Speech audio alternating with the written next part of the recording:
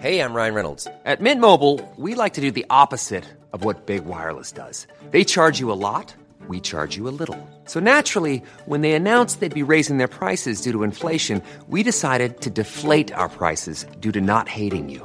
That's right. We're cutting the price of Mint Unlimited from $30 a month to just $15 a month. Give it a try at mintmobile.com/switch. $45 up front for 3 months plus taxes and fees. Promo rate for new customers for limited time. Unlimited more than 40 gigabytes per month. Slows full terms at mintmobile.com. Ready to start talking to your kids about financial literacy? Meet Greenlight, the debit card and money app that teaches kids and teens how to earn, save, spend wisely, and invest with your guardrails in place. Parents can send instant money transfers, automate allowance, and more. Plus, keep an eye on spending with real-time notifications. Join more than 6 million parents and kids building healthy financial habits together on Greenlight. Get your first month free at greenlight.com/ACAST. That's greenlight.com/ACAST. Now's the time to save 30% on wedding jewelry, only on BlueNile.com. Make sure your wedding ring is the one with your pick of diamond and lab-grown diamond bands, all hand-finished and graded for excellence. Or surprise her with something blue she'll love for life, like a stunning pair of sapphire earrings. Blue Nile's jewelry experts are available 24/7 to help, from fit questions to style advice. Right now, get up to 30% off at BlueNile.com. BlueNile.com.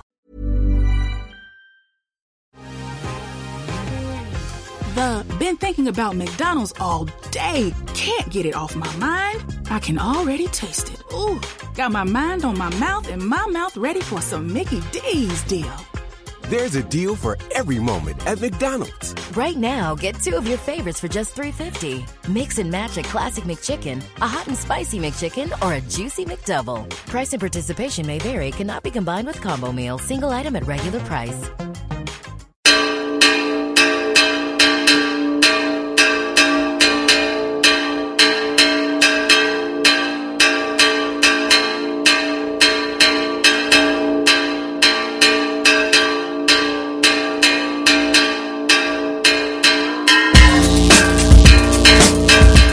Hello, my name is Dave Hanratty, and there will be no encore. Welcome to episode 110 of the No Encore Music Podcast.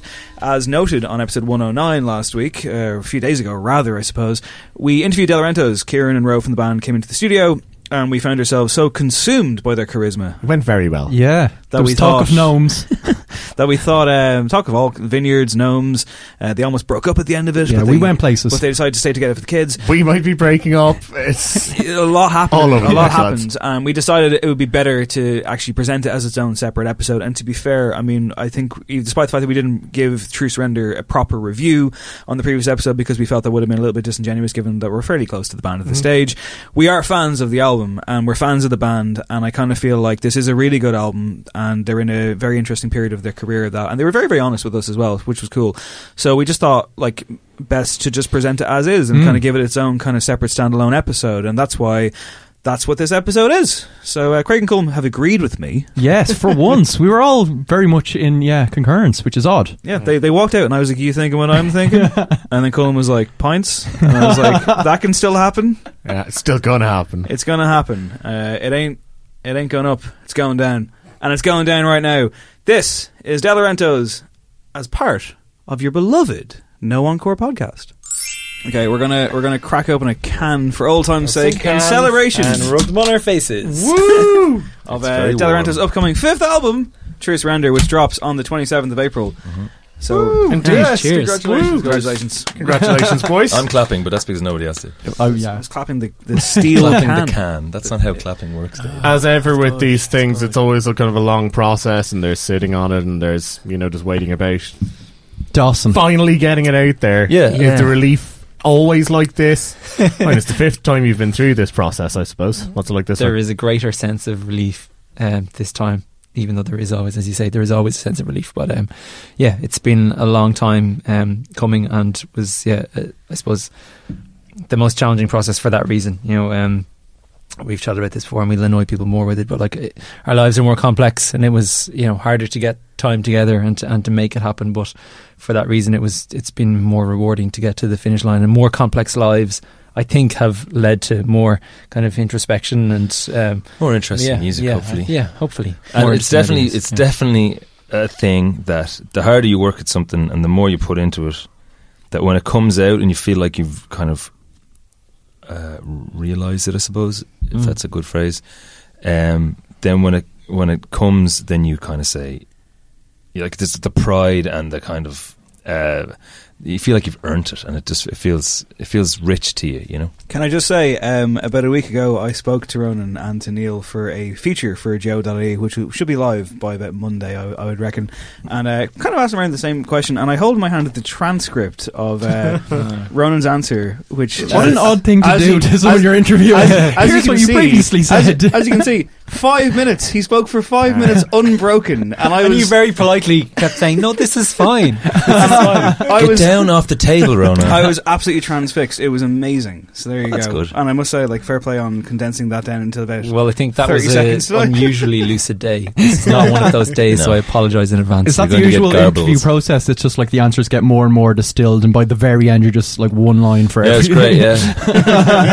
Well, I will say that it's funny because you do. I don't know if it's the way that everyone's in a kind of a creative headspace, how it works, but for bands it can be very, very, you are entirely writing an album. This process is writing. Now obviously these things kind of, there's a little bit of gigs and a little bit of whatever, but you are writing loads, then you are mixing and whatever, preparing for your release, so you're in like a different headspace, which can be quite I guess in the kind of mixing and deciding in the post-production phase, it's quite specific and technical, and you kind of analyse and overanalyse and whatever, and then you release the album. And then you talk about it in 100 different ways while trying not to repeat yourself and trying to be sort of interesting, and you know, it ends up being kind of a funny process. But it also ends up as being that kind of thing where you're trying to explain it to people who are hearing it for the first time, right? Whereas presumably you have heard every note of every song. They didn't play on how half many it. times from mixing and mastering and so on and so on. Well, no, it was like that great story of, I think it was Scott Walker was at kind of a listening session with journalists for one of his own albums, and like, you know, there was a couple of them kind of whispering, trading notes on something, and he was like, listen, if you those guys don't mind shutting up, because this is the first and last time I'm ever going to listen to this. Yeah, that is that's definitely a thing, that you never listen to an album, you listen to it so much in the post-production, you know, pre-release phase of getting it ready, and then I always try and not listen to it for a little while. Yeah, and I suppose it takes a long time to distance yourself from, you know, that bit that, you know, that note that somebody else played that you just didn't want to exist, but now it's there forever. To kind of, it takes a while to be. I keep leaning back, sorry. Yeah, to kind of be, it takes a long time to be objective enough that you can kind of appreciate the song as a whole, or never mind. You know, appreciate a song, never mind appreciate the album as a piece of work. So, like, sometimes, you know, it's probably, you know, there's a reason that other people review albums, and other people's opinions and discussions are so much more interesting than the bands themselves, because they don't know what the hell has just happened to them. It's like in the middle of like post-traumatic stress, no objectivity. So, you know, I think it's kind of, I always enjoy hearing other people's interpretations of our songs rather than our own. But there's an interesting thing that also happens when you release a couple of albums, is because in the first couple of albums, say your first album, the balance of intensity that you put into the release and what it means and what people think of it and what you think of it, is there's a huge intensity around that, and the writing the album can often be like, hey, put a mic here, I've got a thing, you know, and often the thought and process into that, while you think it's, you know, it's kind of just you doing what you do at the start, you know, but as it goes on through album, the huge intensity gets to the recording, and then because that's the thing, if you're lucky enough to release 5 albums, by the time you get to your 5th album, you have generally a pretty good idea of what you want to do. You have a style that you want to kind of realise, maybe you have ideas that you want to put across, you have stories, whatever. So there's a huge amount of intensity in that, and then when it gets to this part, it feels like, you know, like, you know, 10 years ago, me in the interview was like, I would like to say these 5 points and why these things are important. I would also, you know what I mean? Like, you care a lot about what you say. Now I'm like, ask me a question, I will tell you what the fuck happened. You know, I suppose the first time in the studio, you don't kind of know how any of it works, and it's sort of, not that it happens to you, but there's a little bit of that you're kind of just going, somebody guide me. Okay, I know the red light is on. I'm scared. Good? Anyone? You know, when is that the right take? And, you know, actually, I still can be a bit like that sometimes. But there's definitely, you know, your confidence grows with each one, and you have a much stronger sense of you're curating the piece of work, and you have a vision of what you want, and I bet you've heard enough versions of what you do that you don't like to have a better idea of kind of like, okay, this is what I think De Laurentiis should sound like now. And now it's obviously slightly different to what Ross and Kieran and Neil think, and hence the battles. But that's all part of it. If you don't have those battles, it's shit. Okay, well, we're going to force you into doing exactly what you were saying you don't want to do, and actually talk about the album in some sort of depth in a couple of minutes' time. But first of all, let's go back. It's what, about 3.5 years since Nine Pin Up Light? Yep. Yeah, and I have to say, people keep saying that to us, and in a kind of funny way, it definitely didn't feel like that, because we license. We're an independent band, but every album has been released differently. I think every album has been released with different people as well, and in different territories. And so the last one we released was we licensed it to Universal, and then licensed it to all their. I don't want to get too technical, but loads of other little smaller territories. I don't mean smaller, but individual territories. Otherwise known as countries. Splinter groups. Territories is a knobbish thing. I apologise. Sounds like a South American dictator at this point. It's just like, we rolled across here. And imagine I'm playing Risk. the only rock star with a Chindia strategy. So our strategy... but you release it in different countries. And basically what you do is then you go and you give them an individual bit of time. So... Ireland, we released end of 2014. Spain started 2015. End of 2015 was Mexico, and then the next... it was Germany. 2016 was Germany, Austria, Switzerland, Netherlands. So you've kind of been releasing the album for 2 years. But what happened with that was weird, because then by the time we got around to 2016, people were like, this album is from 2 years ago. Here's a review from 2 years ago. So then people were less... It was funny. Yeah, that's kind of weird, because of the situation that we're in, that we sort of, you kind of had to almost prove yourself in each territory to get released in the next one. But the fact, because of the internet and everything, those, obviously everybody knows that it's existed in the world for a period of time. So you can't kind of fool anybody about that and kind of say, well, this is a new album when it's actually 2 years old, and everybody except possibly the labels, they're like, I don't know if this is really cool or if we can get too excited about this, even though because of contractual obligations, we haven't been able to watch your videos on YouTube for 2 years, even though they're available in Ireland and the UK. It's weird. It felt like kind of an old school way of doing things, and we didn't want to do that this time. So maybe because the industry is in such flux, you still have that kind of confusion between kind of new ways and old ways of doing things. Well, I should say, just sorry to interrupt you, but we were just discussing before you came in Father John Misty this week with his album Leaking. I mean, does your heart just go out to that bloke in that situation? Totally. Because did you know something weird that we had to do in this album? Is that we had to kind of code the album title. So we put them on SoundCloud, but SoundCloud's apparently so easily hackable that we had to code the titles of all the names of the songs by taking out a vowel. I did see that. Yeah. I was wondering. Because as soon as your track titles go up online, which they do on iTunes or whatever, someone can retro hack it. I don't fucking know. I thought you were just being artistic. It was like no, a Bon Iver thing. Someone can just find it. All they need to do is break into De Laurentiis and break into and then they have the whole album. Yeah. So then you had to do this thing, and it just I'm like, God, it's so fragile, all this, stuff. We want to be able to release it properly. We want to be able to have it so there's a launch gig. We want to have it so there's a build-up and excitement. Listening party and all that kind of stuff. And I suppose, for Father John Misty, he has all those, all your plans and all the things that suddenly the whole world knows about it. Yeah. And you're like, but okay, how do I go about it now? Yeah, because you work so hard. This album could have been released at the end of last year, but, I was... family stuff, road family stuff. So we just made sense for it to hold off a little bit, and also it becomes.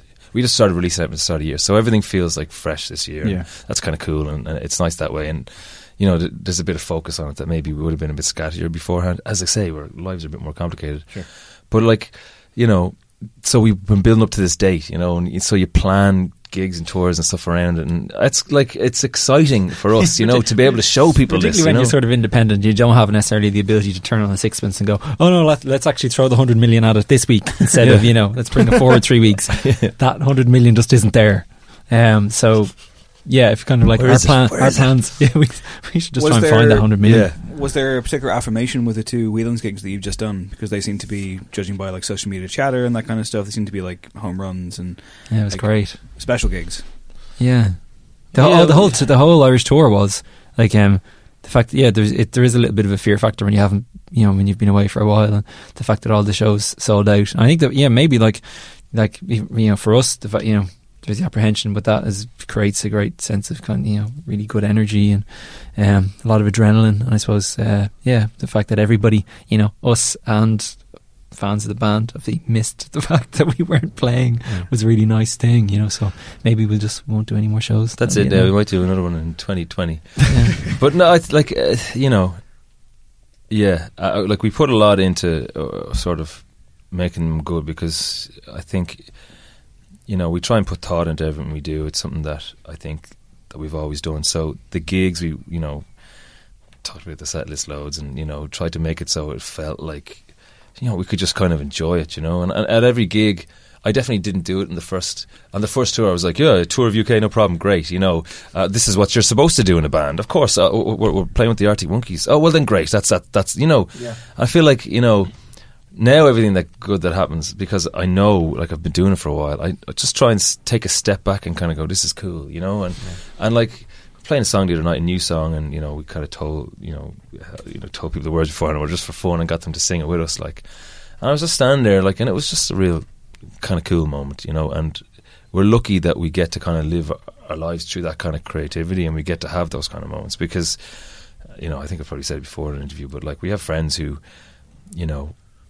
great people, but they don't do a lot of creative stuff, and they never get the experience of someone having that reaction to something that you've made, and to be able to do that is amazing. So I suppose don't take it for as well, like in the process of making the album, was a drawn out process. It was a tough process, and there were times when I'm sure each of us was thinking, actually, are we going to get to the end? Because this is just too difficult. I'm having to wait too long for somebody to get back to me about something or that kind of thing. And you're kind of thinking, will it actually happen? So I think we're just.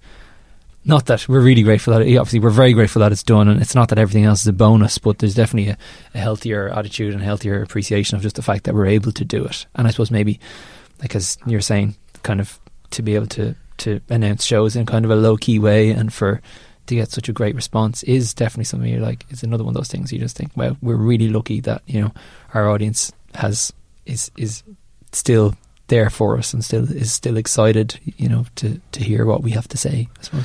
Well, I suppose let's talk about True Surrender, and let's start with the first single that we heard from the album. It was called In Darkness We Feel Our Way. Quick reminder. Should history repeat, there would be the crime, and madness surely must ensue. Never gonna feel right. Oh, the things we do, never gonna feel right.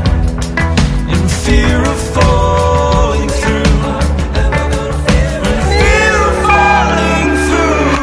Feel it coming round the corner. Feel it near every day. Feel it open up the borders. Feel it got to be brave. Feel it educated violence. Feel it can't stop away. Feel it vigilant in the silence. Feel it don't care what they say. Words can't keep us safe.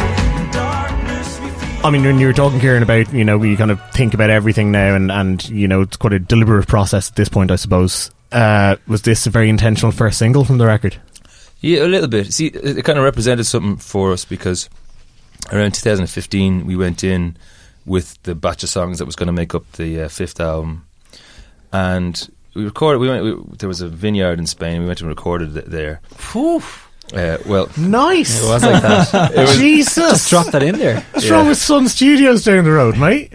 Well, yeah. Well, we had 4 days off in Spain, and actually, a festival owner called Sonorama is the name of the festival.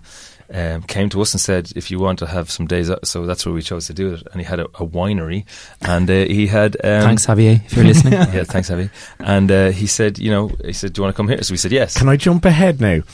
If this story ends up with none of the tracks ended up being used, yeah, no, well, funny you should say that. Yeah.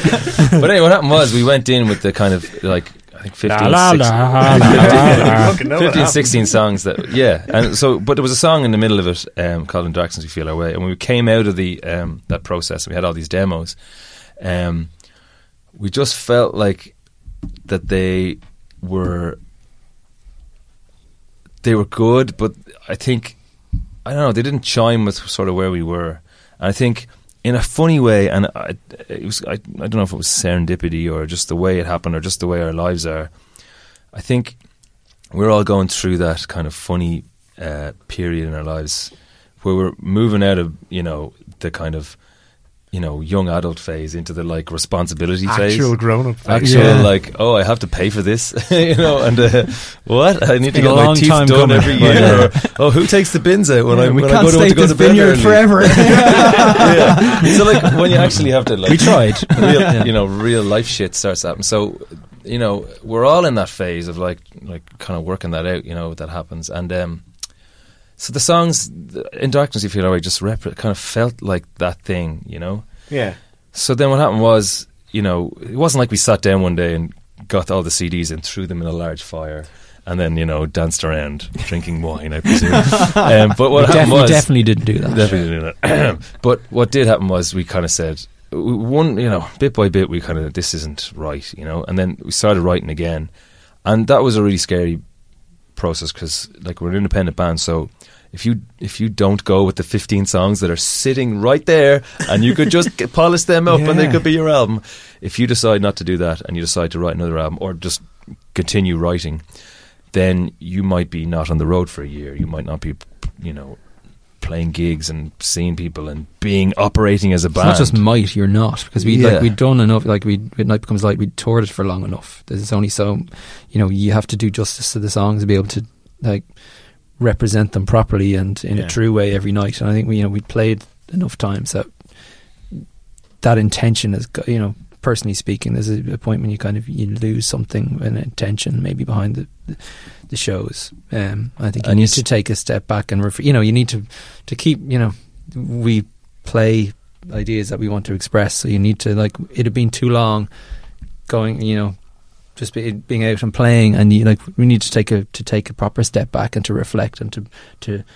write some songs so we can go out and perform how we're feeling now. Right, But that's important because the thing that happens a little bit with us is that, rightly or wrongly, we can be a bit intense about the music stuff, and then you kind of try and get the payoff with that by enjoying the gigs and like having experiences with the gigs. And what happens is if you stop getting, bloody cans, but if you stop getting the experiences with it, then you start to be a bit careless with the gigs, I think, and maybe you don't practice as much because you know it all, and maybe you maybe drink a bit more when you're playing, or you just start to find other ways to feel the gigs. I know that there was definitely gigs that we played in Spain that maybe we were in the dressing room watching stuff on the TV and drinking beforehand, like seconds before we went on stage, like football or something, and it ends up, you don't ever want to get to the point where you're not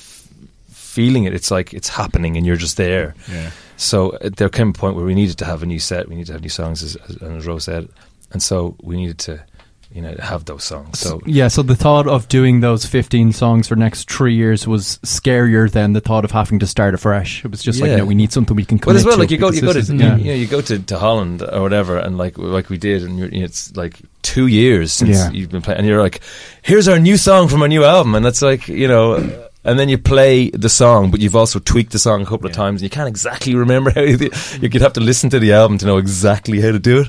For example, I was listening back to something for these gigs. There was a lyric I couldn't remember, and Everybody Else Gets Wet, and I went back and went, oh, I've been singing a different lyric for 2.5 years. Because what happened was it evolved slightly over a tour, and then the next tour, It's like Chinese Whispers. Yeah, like Chinese Whispers. So, yeah.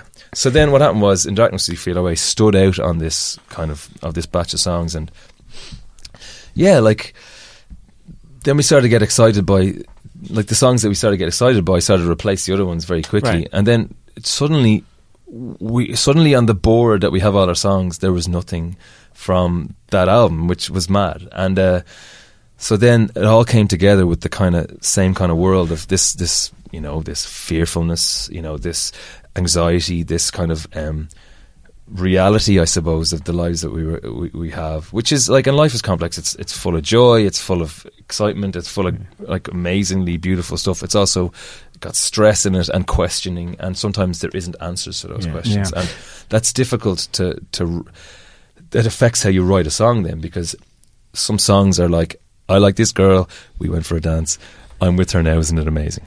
And, you know, I think that's a Razorlight song, isn't it? Word's perfect, yeah. You know, but whatever, there's a resolution, here's the little box. And like, so to step outside that kind of writing, it can be a little bit scary as well, because, you know, I mean, the other thing that kind of struck me on this album is a song like In Darkness We Feel Our Way, I felt sometimes was the same, that I guess, you know, they are sort of like, you know, pretty versatile in how you can apply them. And I guess that would make sense because, I mean, you said that it was kind of a transitory period in terms of like your family lives and, you know, growing up in general, which I guess does actually make working together as a band all the more difficult, because obviously everything that changes in your own life is probably just moving you slightly apart, right? Exactly. Yeah. So that was a difficult thing. That you don't necessarily like. I'd love to say that we sort of, you know, we found this new direction, and you know, we all, you know, like, you know, we're totally on the same page, and we're like, you know, this is how it's going to go, and we planned it all out. But like in reality, there were times when, you know, individuals were kind of, you know, where we might meet up for, you know, for a couple of weeks, which for us is a massive thing, you know, which we were used to being in each other's pockets, but you know, maybe even a month might go by, and you're working on something, you know, somebody who could just write a whole song themselves and kind of bring a finished song that they're like, does anybody, you know, I don't know how I feel about it, you know, will anybody like this? And other people are thinking, what, you know, this is a good song, but I haven't had any part in this, you know. It was. You know, it was weird, where am I gonna? What is my part in this? And even, you know, that continued right up till into the studio, where we sort of, you know, playing bits, and we had like, you know, lots of different types of recordings and different demos, and we're, you know, listening to it or thinking about, you know, because obviously we like to track as much stuff live together as we can, and you know, so we listening to it, and you know, I might be playing a sort of a guitar part, and it was actually, you know, Ross had actually recorded, you know, whatever the part was at home on the demo himself, and he, you know, stop or somebody like, you know, be Tommy who was producing the album would sort of say, Ross is just in here, he said, actually, you know, it doesn't actually go like that, or that's not the right, you're not using the right sound, and I would sort of, you know, those kind of moments of tension where you're sort of thinking, okay, I get that, or, you know, but, you know, I'm making, you know, this is Tell him to fucking play himself then. Well, yeah, you know, there's a lot of that, and kind of, you know, but normally a lot of that kind of back and forth and kind of arguments and letting go would happen in our rehearsal room, that kind of throughout, you know, protracted process. But a lot of it, like, it was, the studio was more intense. Now, it was still a brilliant process. It was maybe one that I loved it. I think I appreciate it more than ever. But there was a lot of things weren't ironed out, and people finding their place. Like, you know, there was so much less. Like, there's so much less guitars, which is weird, on this album. Yeah. So like, you know, there's two for myself, a lot of kind of glorious synths as well. So for myself and Kieran, you're thinking, okay, well, you know, there might have been songs where it's thinking, well, there's only one guitar part on this song that we've just added in between us because we, you know, because there's nothing. I just want to do something. And I got this new guitar and I want to use it, but like there was a bit of that. You sort of think, well, so I think there's Steve Vai double-sided necks. Yeah. Come on, guys, I'm gonna get a solo here. But like, so the process was different and weird. But one of the main things that happened was, you know, we were halfway through the writing of the album, you know, True Surrender as it happened, and it started to kind of be clearly what it is, you know, and we still had a couple of the songs that could have fitted in, and that process then meant that when we did decide which songs went on, it was the ones that we all collectively kind of felt, you know. So we all went off and wrote our own worlds, and you know, we all write, so that works. But it was the ones that kind of where we all came together was the ones that chimed with all of us, and so it was funny.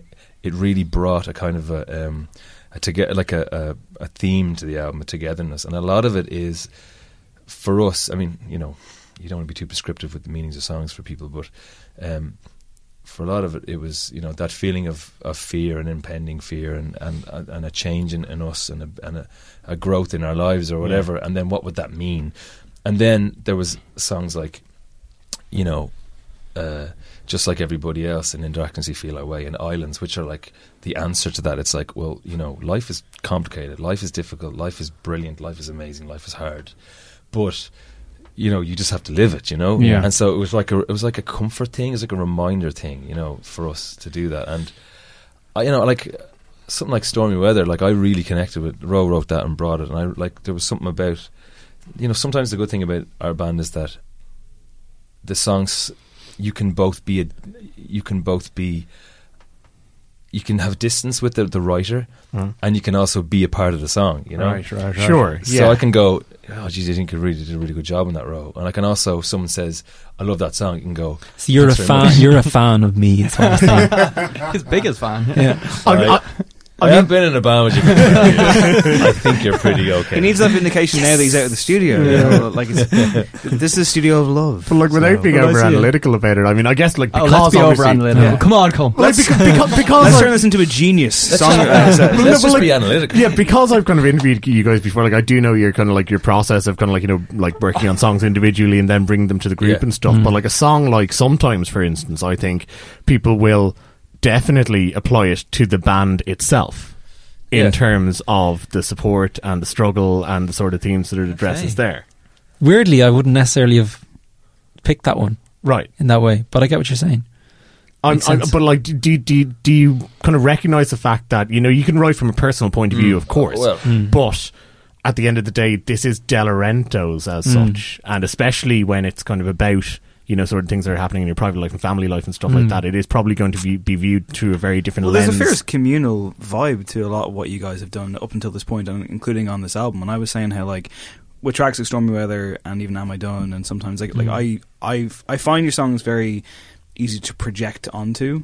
And as the guys will tell you, I'm a hopeless, romantic, wistful goofball. So, I mean, I don't know what this says about your music, but... Well, yeah. Our gnome names are hopeless, romantic, goofball, and but the thing Gnome name. Our gnome names when we're hanging out with Cinderella. Everyone has a gnome name, right? That's a thing. It is now. It's unguarded, Snow guys. White and This is the pure, gnarly gnome. That's a photo shoot waiting to happen, isn't it? You can buy them all at delaurentiis.bandcamp.com. That is figurines. That is a way to go. I think if you know, if you write a song well and the song goes in an album, I guess then it will connect with other people in the band. And so, you know, because for a song to go in an album, it has to go through our own personal filters, then the band filter. So it's already gone through. I've already several filtration processes to make sure that the lads like it, you know. So like, I might have brought 5 or 6 other songs that like I'm like, this is a good one, this is a good one, you know, and then but it didn't connect with them. So generally, if it connects with other people in the band, and it's got through the pile of songs that, you know, we've written, then it's already something that appeals to other people. So it kind of has that. It will have a little bit of that. Like, for example, there's a song Just Like Everybody Else, and I know that I don't necessarily know that the rest of the bands knew what I was writing about, and because I wrote about a really specific incident that happened, but I think for yourself, you felt something that I didn't. Yeah, I wasn't tell you what I felt. Oh, let's do it. Do it right now. Well, I suppose it's that, and particularly, like we were talking about, kind of the fact that we felt that separation at times, and you think, like, you know, as many of us do at certain times, you're going through different points in your lives, and you feel like you're the only one who knows what this particular struggle feels like. I suppose very much in the band context, at different stages, at different periods over that couple of years, different people are struggling, but like that whole thing that I suppose that shared human struggle that we're all struggling, and that's kind of the one thing that we have in common. Okay, you know, various times the struggles are different, but we all have them, and there's something. I guess that was just a really, you know, it gives me a great sense of comfort and release. It's sort of, at least, you know, like the best thing that we can do as human beings is try and struggle through this thing, you know, together, and make, you know, maybe we can lighten those burdens a little bit. Well, that's the thing about this album. I mean, there is a hopeless romance there, but it's not a naive kind of fantastical thing of love. It's very hard fought love. It's practical. It's tea and toast. It's that, you know. It's kind of it's the struggles, but it's like carving out those like moments of serenity or whatever, or those kind of glimpses where you're all in it together. It's like, it's true, you know, against the odds kind of stuff. Fortnight in advance. Exactly. Yeah. Well, like, the weird thing about it is, I think for me, like we would never decide on we're going to write this type of album or put rules down. We just write songs and then things come together.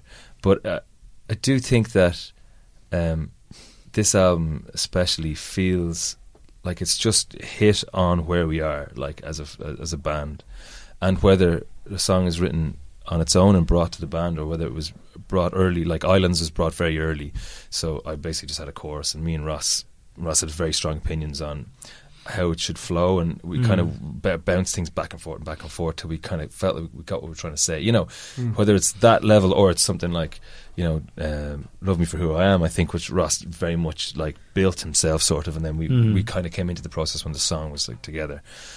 Whatever kind of level it was at, we knew that we didn't want to write something vacuous. We wanted to push ourselves.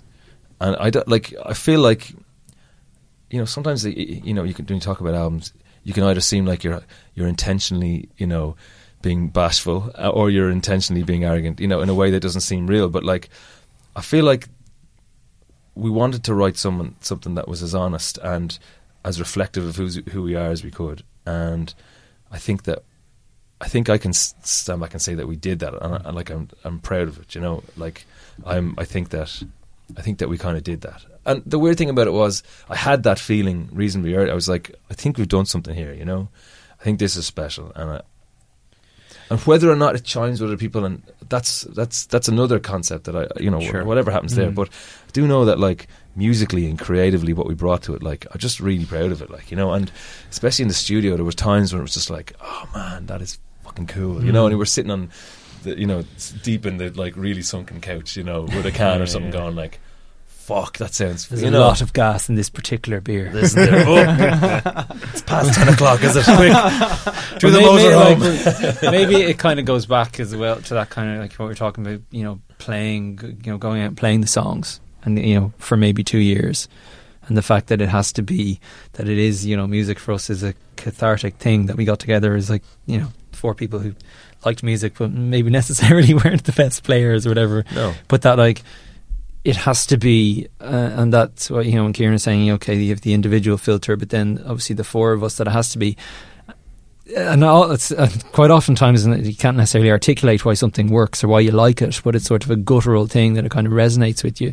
And I think that's a really important thing for us, because of, and for those who have seen us live, we're not the most polished but live band, but it's a very, like, it's all about expressing ourselves and just a release, and it's that, I suppose the songs have to have a particular depth and have to be something that we're almost struggling with. I like, it causes me a lot of anxiety at times, but I like the fact that still I don't quite know what the songs we've written are about. That's why I think that it's cool that other people can tell me, because I think it's a really important thing that over the next however long, hopefully we'll be lucky enough if people want to come, like the album, want to come and see us, that we work it out with different audiences every night. This is what it is tonight, or this is what and we'll have those experiences, and kind of maybe in 2 years' time we'll sort of say, okay, even leaving lyrical analysis to one side, the closing track, just like everybody else, there is something kind of almost celebratory about it towards the end of an album. I guess it's maybe closer to what you've previously done, perhaps, in terms of yeah. No, I think there's 2 guitars for a start. The twin guitar attack. Yeah. Was there something about having that at the end of the record, just as a pressure release of it all? We kind of talked about it as well, that like that was maybe one that we sort of like, oh, should we have this for that reason? Maybe like the instrumentation, but the sentiment just felt like that emotional release, the celebratory nature of that, just shared humanity a little bit, and kind of, and that sort of, I suppose, that realization that there is no point of resolution where you're like, yes, I've got to, level 8 or whatever, life is complete now. It's perfect. You're like that never happens. And that, it's not that you just get, hopefully we're getting better at just celebrating the moments that we have along the way, and being more comfortable with the idea that, you know, that you don't get to a point where everything resolves and is, you know, well, there's only one point when that happens.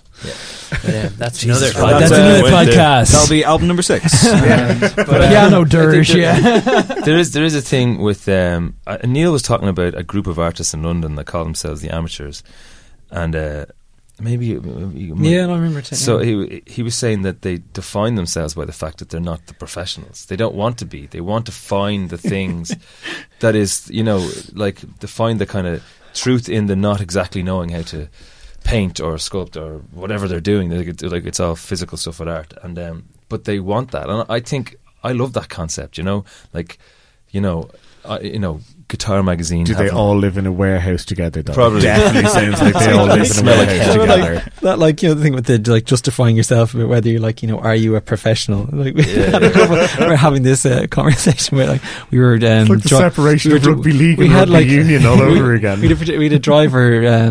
We were playing a festival and was driving us across northern Spain somewhere, and was just, you know, he didn't know the band and was kind of asking us, he was a friendly guy. He played a lot of Status Quo. In fact, the same song. It was the same song. It was in the army now, over and over again.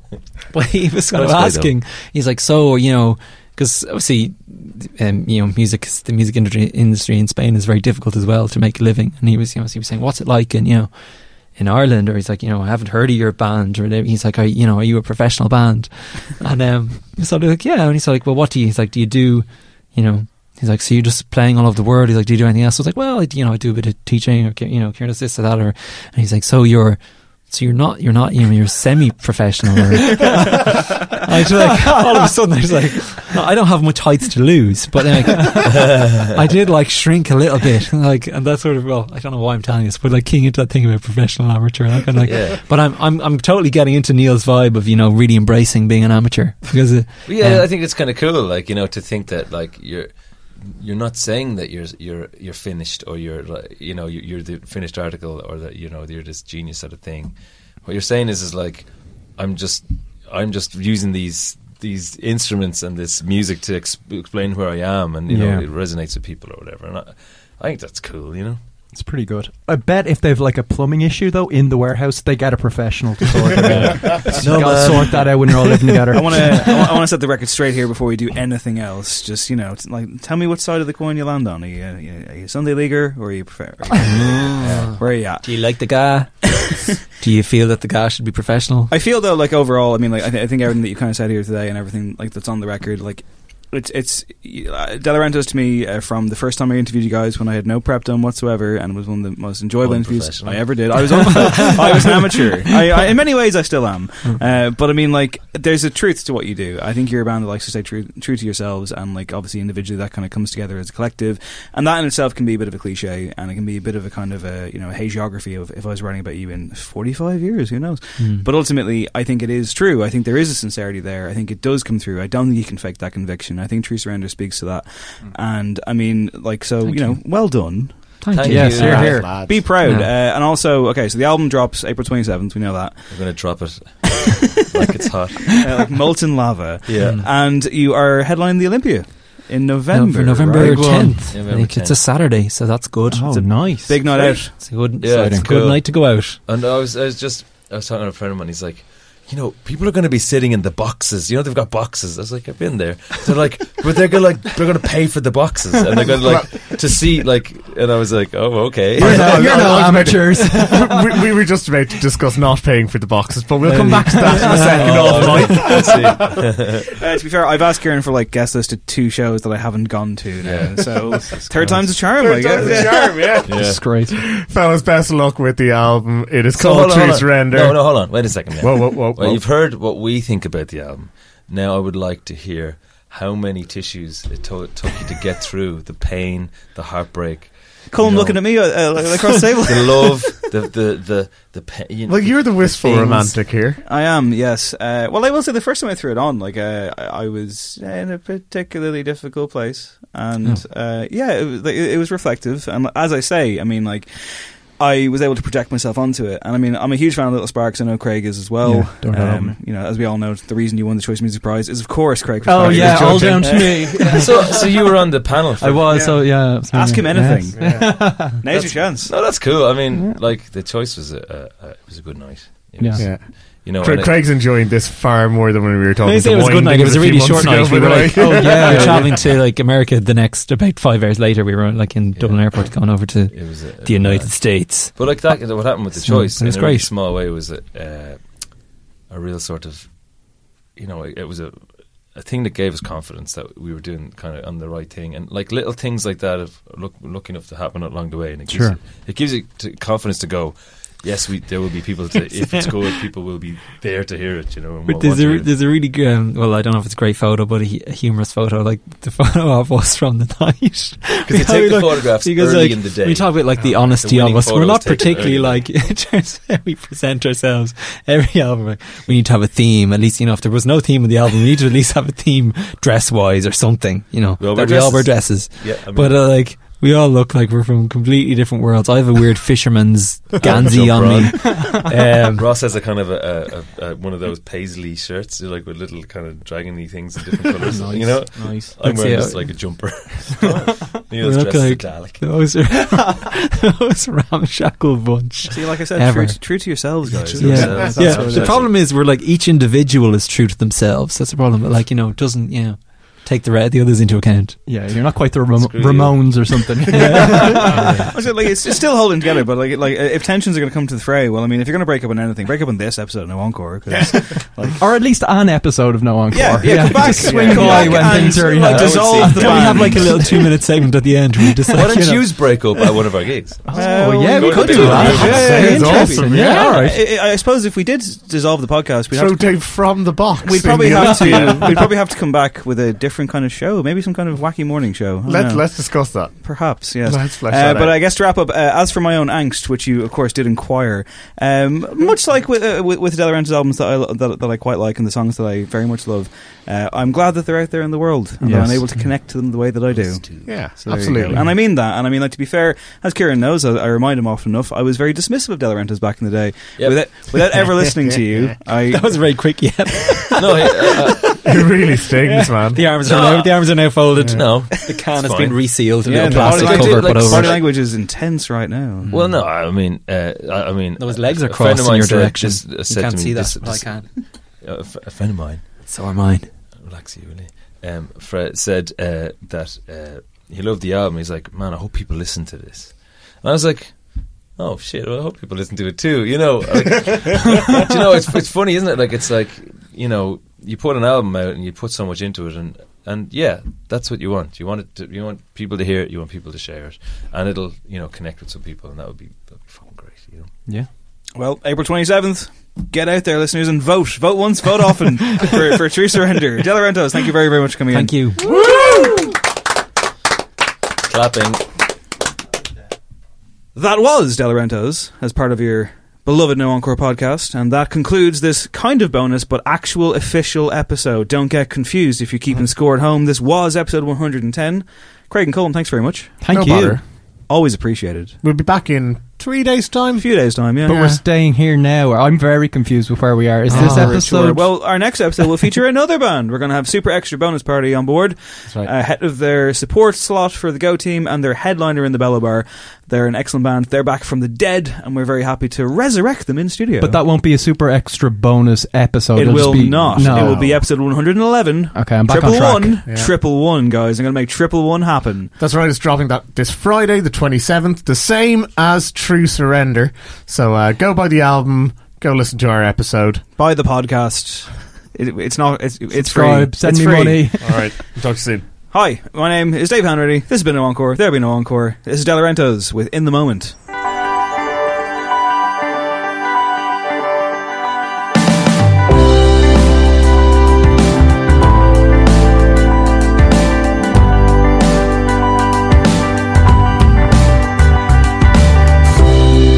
Who knows when we have to leave? It's a reason to believe in the moment, in the moment.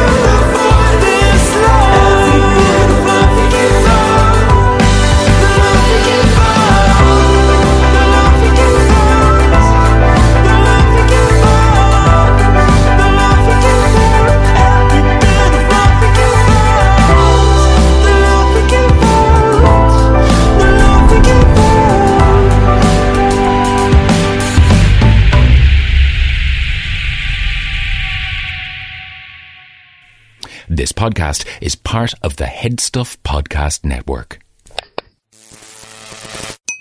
This is Peacock. I love it! It's streaming your favorite shows, movies, live sports, breaking news, exclusive originals. It's The Office. That's what she said. Chrisley Knows Best. It's gonna be Todd's Way or the Highway. And Peacock original shows like Punky Brewster. Holy macanoli. So whether you're in the mood for every live WWE pay-per-view or every episode of Law & Order SVU, Peacock's got you covered. Peacock.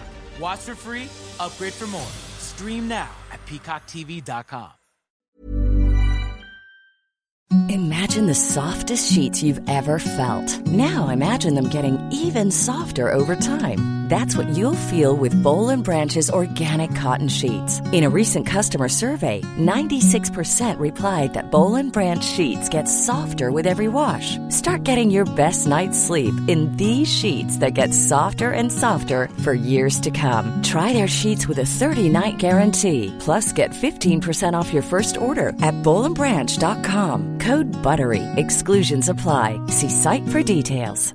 Hi, this is Paige from Giggly Squad, and I want to talk to you about Splash Refresher and my water intake. Okay, so you guys obviously know that I'm a hydrated girly, but sometimes when you drink that much water, it starts to just taste bland, and you're just like, I need something to spice it up. That's why I love Splash Refresher.